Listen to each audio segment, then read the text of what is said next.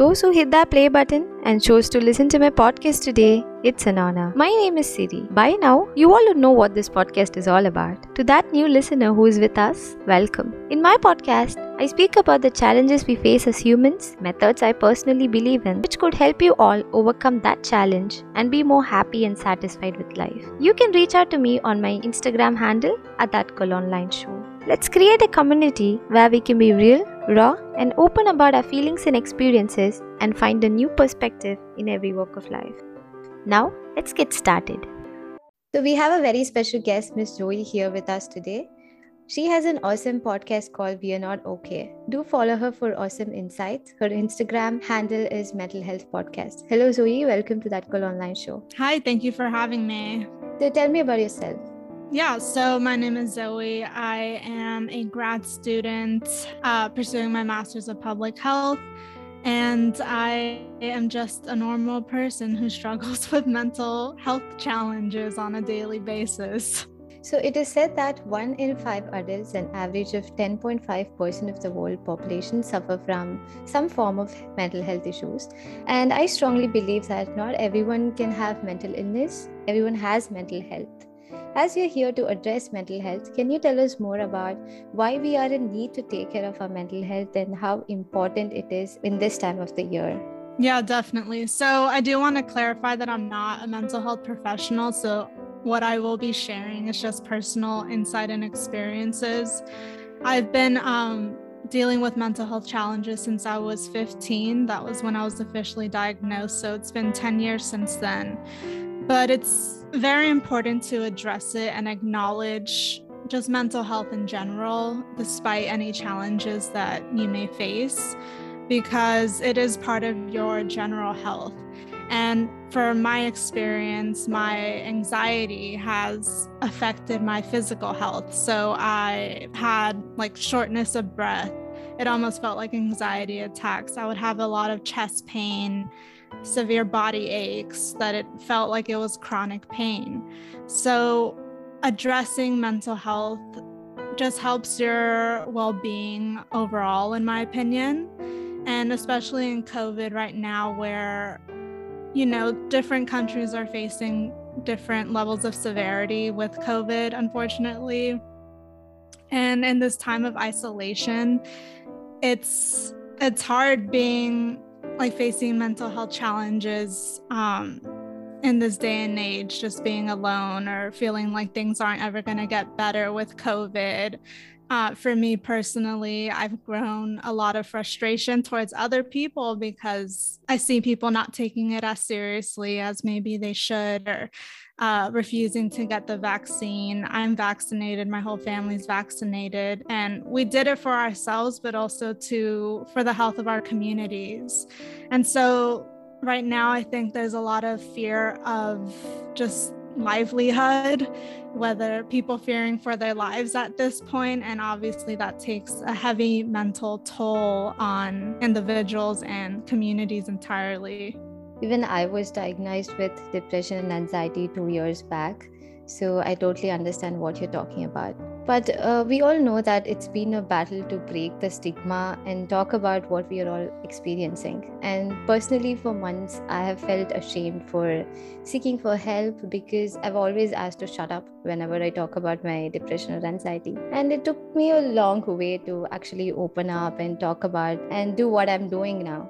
And I'm so happy that, there are so many people like you who are here to help and create a community. And can you tell us more about your personal experiences and what made you to start Mental Health Podcast?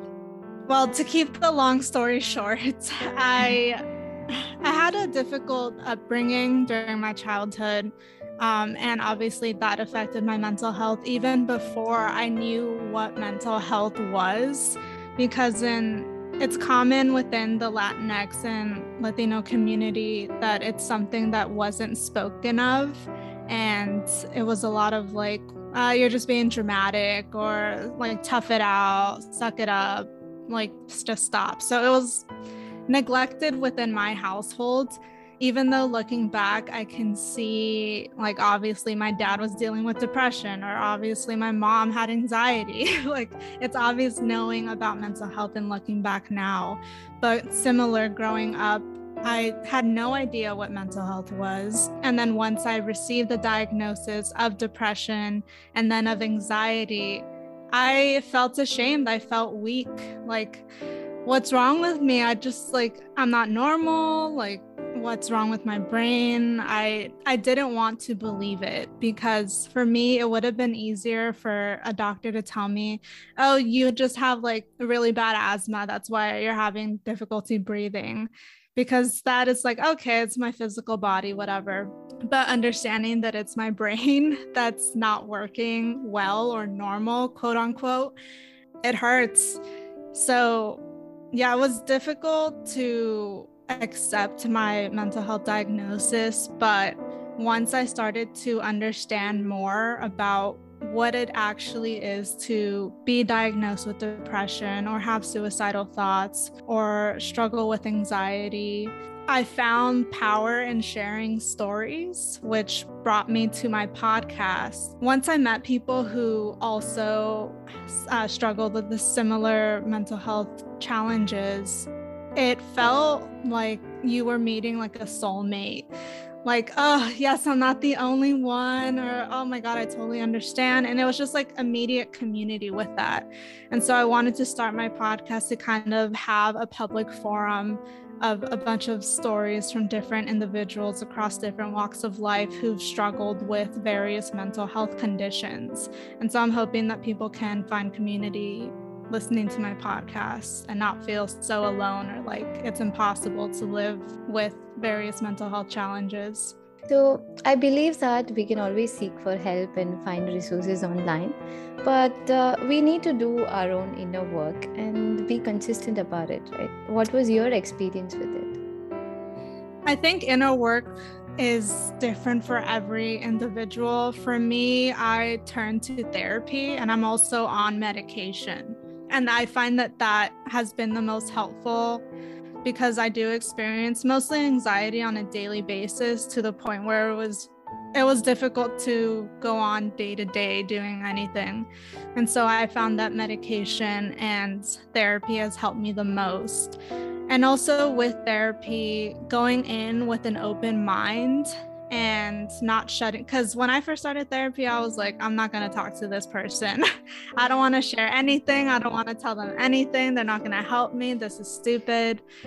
But once I changed my perspective on therapists and going to therapy, it does bring a lot of clarity to like jumbled thoughts and jumbled emotion, and really like the void of not understanding what the heck is going on internally. So I recommend that people just go in with an open mind. Even if you're pissed off the whole session or you don't want to be there, just go in with an open mind. When I began my first therapy session, even I was like in the total denial that nothing is wrong with me, everything else is wrong with the world. And down the road, I took 50 mg of serotonin medicine in the morning, and to some extent, it did help me. So there's this whole myth that, taking modern medicines can change our personality, can cause other diseases. But what do you think about it? I don't believe that. Just to be straightforward, I think medication has been researched enough that we know what works and what doesn't. And I will say that I've tried 2 different medications for anxiety and depression. One of them didn't work at all for me, but I've heard that those drugs have worked for others. So it is, unfortunately, still being patient. And it is difficult starting medication. It took me about 4 months for me to feel normal again after starting Lexapro is what I'm on. So it does take time. That comes with its own challenges physically and mentally. But if you're determined to seek help and help yourself, then finding the right medication, finding the right psychiatrist, doctors, and just support system can go a long way. I'm not a person who would open up all of a sudden. It just takes me a lot of time to even talk about the simplest things that had happened in my life. and I need to sit with a new person and talk about my entire childhood, my entire life, of what is bothering me. And that was so scary. And even though I did, after 2 years, that therapy didn't work out well, because not every doctor is the doctor for you, right? It just doesn't work out, because even therapists are humans, and that they can sometimes just bail on us because of various reasons that they do have. But I felt hopeless, for a long amount of time after that, and I denied seeking help. So what do you think that we should do during that situation, and not give up on our hope? And how do you find the right therapist for you?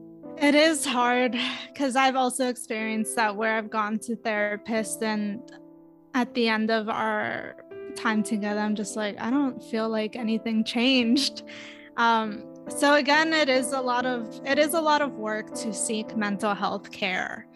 And I wish it were easier. I wish there was one path that fit everybody, but because mental health is so unique to each individual, I think that the path is unique for each individual, meaning different medications if necessary, different types of therapists, male or women or non-binary, old age even plays a factor. So definitely being patient, and I recommend bringing someone along for that journey, whether it's a parent, a friend, a partner, sharing with them what it's like to seek a therapist or try and find a therapist, have them help you find a therapist, because that can definitely take a burden and load off of you, especially if you're in the middle of a mental health crisis. It's so hard to find help, because sometimes you don't even want to get out of bed. How are you supposed to make phone calls and connect with people? So definitely having a support system, even if it's just one person, to bring along through that journey. And also, we need to constantly put in effort to heal and to progress from, such a downfall. So what do you do on daily basis? What is your daily routine that you follow, keeps you happy and keeps you feel energetic for the day? That's a tricky question, and that's actually something that I'm currently working on, because I had a lot of recent change come up right during this time of my life. I moved across the country. I'm by myself right now, and so I've experienced more depression recently, which makes it hard to want to do anything. And I connected with a therapist, thankfully. And so she also brought up the idea of a routine and a schedule. Even if I am sad the whole time or have no joy, to stick to that routine. So right now I wake up, except for today because it's raining, so I didn't get out of bed, but I usually wake up around 7:30 a.m. I go on a walk by 8 a.m. I do a little workout, and then I have breakfast and coffee, usually outside in my patio, just to get some outdoor time, because I love being in the outdoors. That's my peaceful place and where I find serenity within. And so I make sure to prioritize time outside when I can. So what do you think is the right route to self-love? Like, what is the first step that everyone should take when they begin the journey of self-love? I think putting yourself first, and that comes around a lot, but really, even if you're in a relationship, putting your priorities and needs first, your desires first, your interests first. Because I think a lot of people want to put others first, because it's easier, I think, to like other people more than you like yourself, or to compliment somebody else than complimenting yourself. So shifting that perspective to kind of be a little selfish and say, what do I want? What is going to be good for me? What's going to make me happy? Regardless of what other people say. I do believe that. And when you're diagnosed with mental illness, it's not always ups or it's not always downs. It's just a combination of both. And sometimes we might, really feel good about ourselves for, like, say, a week straight. and then something happens, or suddenly you just get that once of feeling where everything just falls apart, right? So how do you identify that your mental health is declining, and what do you do to make yourself feel better at that situation? Mm-hmm. That's taken a lot of work, mostly in therapy, with being able to identify essentially like what triggers me and how do I respond to those triggers. And that's the key. Like, how do you respond? Some people might start eating more. Some people might start pacing around their house. I know my shift in mood happens because my thought streams start to change and it becomes very negative and dark and like doom and gloom. Nothing's ever going to get better. And so when I'm able to identify that, I usually tell somebody, and that someone for me is my partner. I share with him everything. So I talk to him about that. And I also do journaling because I found that for at least negative thoughts and negative perceptions, putting it out on paper and just getting it out of my system has helped relieve that a little bit. But it's hard to do anything, I think, that will bring instant joy, because I think mental health or living with mental health challenges, it is constant work. And I think if there were things that brought instant joy, we wouldn't be struggling as much as we probably do. But it is finding those small things that'll bring a little bit of release and free you just a little bit more. When I scroll through Instagram, I always come across this quote that says, "Not everyone is out to get you."